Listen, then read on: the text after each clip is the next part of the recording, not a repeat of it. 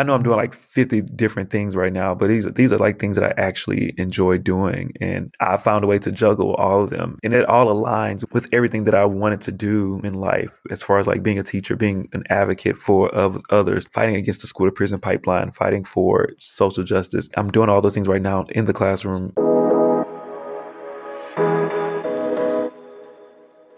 Welcome to the Early Career Moves podcast, the show that highlights remarkable young professionals of color killing it on their career journeys. I'm your host, Priscilla Esquivel Weninger, proud Texas Latina, daughter of immigrants, and lover of breakfast tacos. Meet me for a coffee chat every Friday as we dive into a special guest story and hear all about their challenges, milestones, and lessons learned. If you're a young professional of color and you're feeling lost in your career or just need a dose of inspiration, you're in the right place. Let's get started. Hey y'all, welcome to episode 22 of the first season. We are going to soon be wrapping up our first season of the Early Career Moves podcast. We'll be wrapping up after episode 30. So just keep that in mind as you're listening, that we are going to be wrapping up the first season at episode 30, but so excited to keep this going. So today we have Joseph Frilot on the show. Joseph Frilot is a teacher leader out of Austin, Texas. And I actually crossed paths with him about 5 years ago when I was a talent recruiter working for IDEA Public Schools, which is a national charter school district. Joseph is a social justice leader. He has personal lived experiences that a lot of our students at IDEA shared with him. And so it just makes his conviction and his why for the reason he's doing the work that he's doing so much stronger. And as you listen to this episode, there are a few themes that are really strong, but one of them is that your career doesn't always have to look like vertical progression. It can sometimes be horizontal progression. And towards the end of the episode, Joseph really goes into what that looks like for him and why he's so happy remaining in the classroom as a teacher. So I thought that was a wonderful perspective that he brought to the table. And Joseph also talks about being a religious person and being spiritual and how that has also helped him release like a need for control over his career. And instead, he spends a lot of his time listening to God and what he believes God is telling him to do. And that is what has led him to pursue his calling in teaching. So I hope that that resonates with some of my listeners. You know, our careers can be very personal. And because of that, I think if we are people who are religious or spiritual, that plays a big part too. So if you identify with that, I hope that you find that part of this episode very validating and reassuring. So with that, I'm happy to introduce Joseph Frilot. He is a University of Houston 2014 grad. He's from Houston. He also has his Master's of Education in Curriculum and Instruction from UT Austin. It's a program called You Teach Urban Teachers, and he has a secondary social studies certification. Joseph has been teaching 6th and 7th grade pre-AP humanities at IDEA Public Schools in Montopolis, and he's been doing this for 5 years. He's also a humanities course leader. He's a teacher policy leader, and he also works with Austin Community College as an upward bound academic success coach. So Joseph has a lot of plate spinning in the air, but he is very passionate about being an anti-racist educator and just advocating and pushing for Black and brown kids. So I hope you really enjoy his story. Welcome. So, Joseph, will you quickly introduce yourself to the audience? Tell us a little bit about where you live. What do you do today? Tell us where you're from. All right. My name is Joseph Frilot, and I am in Austin, Texas. I am a 6th and 7th grade social studies teacher at IDEA Montopolis College Prep. I am also a grade team leader, course leader, teacher policy leader, and also I work as a academic success coach for Austin Community College Upward Bound program. I think that's everything. You have a lot on your plate for sure. Really cool to hear that. So for the audience, Joseph and I actually crossed paths maybe 5 years ago, I want to say, when I was a talent recruiter at IDEA Public Schools. And I just remember looking at Joseph's resume and being like, oh my God, we have to have him at the school teach humanities because you had such a strong emphasis on social justice issues. And so it's been so cool. I've left IDEA since then, but it's been so cool to see your journey growing into a full-fledged teacher leader. And so excited to hear about that journey. But yeah, so tell us, like, where did you grow up? Where are you from? Tell us a little bit about that story.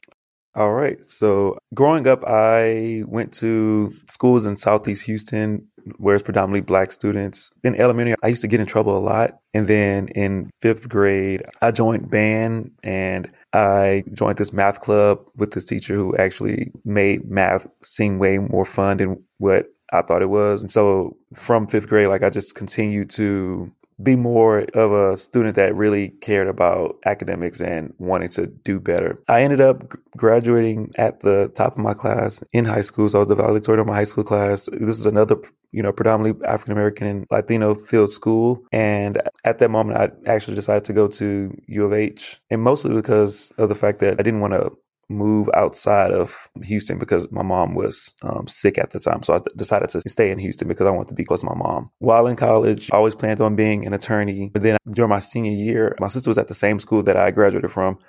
And so I was asked to come back, and speak to her high school graduating class. And that made me realize that I wanted to go into education, being able to speak to her class. And so after taking the LSAT and trying to convince myself that I wanted to go to law school, I shifted gears and decided to go to grad school instead, and because I found this amazing grad program at the University of Texas, where it really focused on providing more critical social justice aligned education to communities that I grew up in, like lower income minority communities I grew up in. And so moved to Austin in 2014 and graduated in 2016. And at that point, that's where I think Priscilla found me, or I found them. And yeah. I've been working with IDEA ever since. And what was your experience at U of H like? I know you did really well academically and everything, but what was that experience like? Like, what was hard about it? Or was it pretty, straightforward kind of thing? Definitely wasn't straightforward.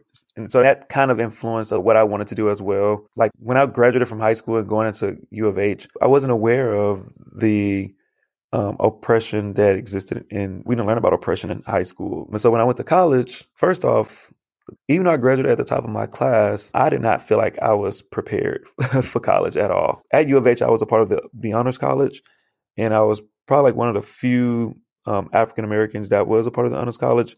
And those that were a part of the honors college, that were African American or that were white, they went to more affluent schools like Lamar High School in Houston and other schools that I was aware of that was way better than my high school. And so here I am in college, my freshman year, feeling like I don't belong. So I felt like I didn't belong there. I was having to fight through imposter syndrome. In college, I was a political science major. And so I took social policy classes that informed my thinking on the issues that my school and my classmates went through as far as not receiving the best education. And I started to learn that this is systemic. These issues that I went through, that I witnessed my classmates going through, was systemic. This whole emphasis on tax tests and students not being motivated and encouraged to think beyond post-secondary education. As far as a lot of my classmates were just encouraged to pass the tax test, and they weren't encouraged to go to college, especially those that weren't in AP classes. I learned that this wasn't just my school, that this was happening at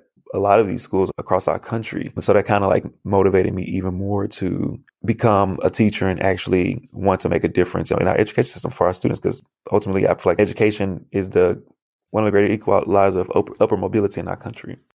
Yeah. So there's so much that you just said that honestly resonates with me. So I was also a poli-sci major in college, and it sounds like for you, college was a time where you were able to take a step back and realize how broken the system is, especially in terms of education, opportunities. At the time when you were a poli-sci major, were you still thinking attorney? Was that kind of where your head was at? Or when did Yes. the teacher thing happen? I was so focused on being a lawyer. I did a lot of internships with the government, working with congressmen and representatives and council members. One of the main reasons that made me want to be a lawyer was, like I said, a lot of it was about the money and the glamour that I thought went behind it. During my senior year, I took the LSAT class. I took the LSATs and everything. And I was still thinking about going to law school. And it was still looming over my head. Okay, we have to start applying for law school, Joseph, at some point. And when I took the LSAT class, the LSAT teacher made me move away from being a lawyer too. He was like, "You don't want to do this, you don't do it. It's not as glamorous as you think it'll be. It's long hours, a lot of long hours. You may think the pay is going to be amazing, but it's really not." And so that made me question, do I actually want to be a lawyer? Like, is this actually something I'm actually passionate about? Do I really want to go to law school and pay all of these student loans for something I'm not really passionate about? And when I spoke at my sister's school, it just really made me change gears completely. It made me realize that, I feel like I can definitely thrive in education. Speaking to those students, like, really made me feel a level of like inspiration, and it gave me the tingly feelings that I didn't really feel before. I really felt very proud of myself. I was like, dang, I feel so proud of myself. I can't believe I just motivated these students to go to college and spoke about college to them. I can actually see myself doing this long term. And I truly felt like education was that path for me. Yeah, I think that when you were saying like that tingly feeling, I totally know what you mean because so I taught high school in Miami, Florida before becoming a recruiter. And I just remember, even though it was really hard when I was a teacher at the beginning, there was just like this really intense feeling of fulfillment and connection to students. And so it sounds like you got a little taste of that when you gave that speech or you talked to them and you were like, okay, how do I get more of this? Right? Yes. And I didn't feel like law school was for me. Like I said, I feel like it was something that I was willing to do because I felt like it was the right thing to do. It wasn't like I was making a decision based on what I wanted to do in life. It was because I felt like it was something that it was put on me in even at a young age. And I also told myself, like, do I want to work long out? Like, do I want to live my life like working long hours and happy? I didn't want to do something just for money and to not have a level of comfort and happiness that I feel like I should have. So yeah, when I found the grad program at UT, it really just like, I don't know, it was like so many things that set in motion because that grad program really made me believe that education was the right path for me.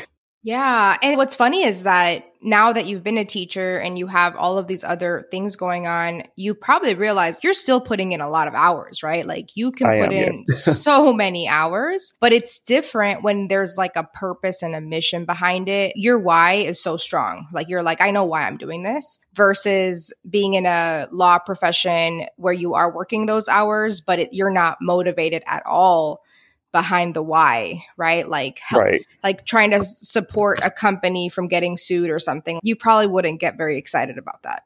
Exactly. I'm putting in work towards a greater goal of helping others and not just trying to help myself. And that brings the most happiness to me and sense of pride to me, is knowing that I'm making a difference for someone else. I'm not totally doing everything for myself. I'm helping my communities that I really value and want to see grow. And so when that moment came when you were like, you know what, I think I'm going to apply to this graduate program. I want to be a teacher. How did your parents or like your family members or your partner, like how did people around you respond when you told them, I think I want to be a teacher? They were supportive for the most part. At that time, my mom actually passed away. And so it made the transition to Austin easier because I don't believe I would have ever like moved. If my mom didn't pass away, I don't think I would have ever like moved out of Houston because she passed away in 2013. I was a senior when she passed. I was starting my senior year, October 2013 when she passed away. And so it made the transition to going to graduate school to Austin, moving to Austin a little bit easier.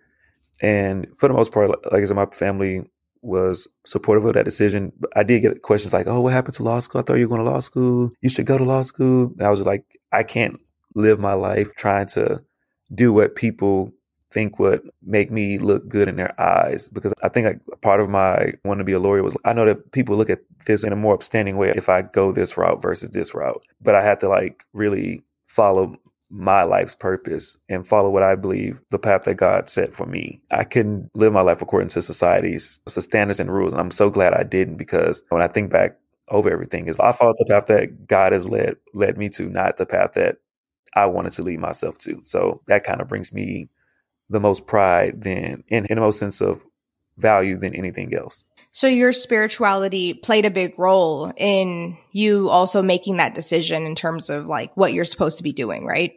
Yes. It's just a lot of things that happened that didn't seem like it was a coincidence. It was just so many things that happened that senior year that I couldn't just be like, oh, this happened by accident. Like, for example, speaking of my sister's graduating class, it was just so many things so many opportunities that presented itself to me that led me to follow these paths. I wasn't doing my own thing at that time. It was like, all right, God, I'm gonna do everything, whatever path you set me up for, I'm just gonna follow it. And that's what I've always done for the most part. Like I've never just like chased after something. Things have always come to me for the most part. So yeah, I definitely believe that God led me to where I'm at right now as far as my life. Yeah. Yeah. That's really beautiful. It's like being open to life and where it takes you and listening. Yeah. Like the ego can be very much like, I should have this, I should do this, or really concerned with what other people think. And it sounds like you've like successfully silenced that voice and followed what you believe God is telling you to do. Yeah, funny story, actually, my senior year too, I was actually given the opportunity to do an internship. It was a paid internship too in Washington, D.C. It would have required me to pretty much give up me going to graduate school and doing a 2-year internship in Washington, D.C. And this was at the time of like when Barack Obama was president. And so I was like, oh my gosh, like here I am being presented with another opportunity in the midst of me going to grad school. Like here I am being presented with this opportunity to like do a paid internship in DC, which I had the chance of actually visiting DC before that and loved the area and everything. And so it was another fork in the road decision that I had to make. And I ultimately chose grad school. I was like, okay, no, I am going to grad school. Like I do want to be a teacher. Like this is something I actually seriously want to do. So that happened your senior year of college also. That is wild to me. So it's like that year really was pretty pivotal for you career-wise because of what happened in your personal life and then this huge opportunity in DC and then you speaking to your sister's graduating class, thinking about teaching, finding the UT program. Like it's almost like that was just such a huge moment for you to really be really clear with yourself about what you wanted to do. Yes, definitely was. It was a huge year. Yeah. Okay, so those 2 years in Austin, you did a master's in education. It's called the You Teach Urban Teachers Program. What did you do during those 2 years and what was it like? Oh, during those 2 years, we took a lot of classes, a lot of training when it comes to writing curriculum that focused on how do we teach students in a more critical and engaging way within the TEKS. So pretty much gaining a lot of training in that area and also allowing us to learn about researchers and philosophers that pretty much were more geared towards learning about the oppression that exists in our country and globally and the ways in which we can resist and learning how to deconstruct the dominant narrative that typically taught in history. You know, we're taught a dominant white narrative in history. Mm-hmm. How do we make this more diverse? How do we make the stories and history that we tell more inclusive of other voices that are also left out of our history? And we learn how to teach too. Our first year, we had to intern at actual schools in Austin ISD. I was a student intern at various schools where I had the opportunity to like gain a lot of teaching experience before I actually stepped into the classroom. Okay. So one thing I'm really curious about is for your graduate level program, you were in the classroom, I'm sure in some way doing like student teaching. What was it like going from what you imagined it would be like to teach versus the reality of your first year teaching at IDEA? Like, was that a rough transition for you or? Oh my God. It was definitely a huge transition. I thought that my grad program prepared me for everything. I really thought that I was like, okay, I'm ready. I'm prepared. And my first year teaching at IDEA was not the best. It was good. It was better than what I heard other people went through, but it was definitely what people described a first year to be. Like, it was definitely a first year of teaching for me. After my second year, I was like, okay, I have great classroom management and great culture of achievement in my classroom. But one of my struggles was that I wasn't building relationships with my students. They looked at me now as like the authoritative figure, which I was happy with. I was okay with that. But like I said, each year I always reflect on what I can do better. And that second year, I reflected on how I can actually build better relationships with my students. I wanted students to like not just see me as the authoritative figure. Like I want them to see me as, someone that they can trust, and also someone that's fun because I wasn't the fun teacher. And so between these years now and then, it's been my challenge to like find a sweet spot between being this classroom management guru that has high culture of achievement and also being a fun teacher that students can trust on. I want to be the best teacher that I can be. And part of that is reflecting and growing on all of everything that, that you experience as a teacher. And that's something that I just try to do continuously. Yeah. And so are you someone who's thinking about staying in the classroom for a long time? I ask because I feel like teachers, when you get to a solid place, there's a lot of pressure to consider school leadership and just a lot of other roles.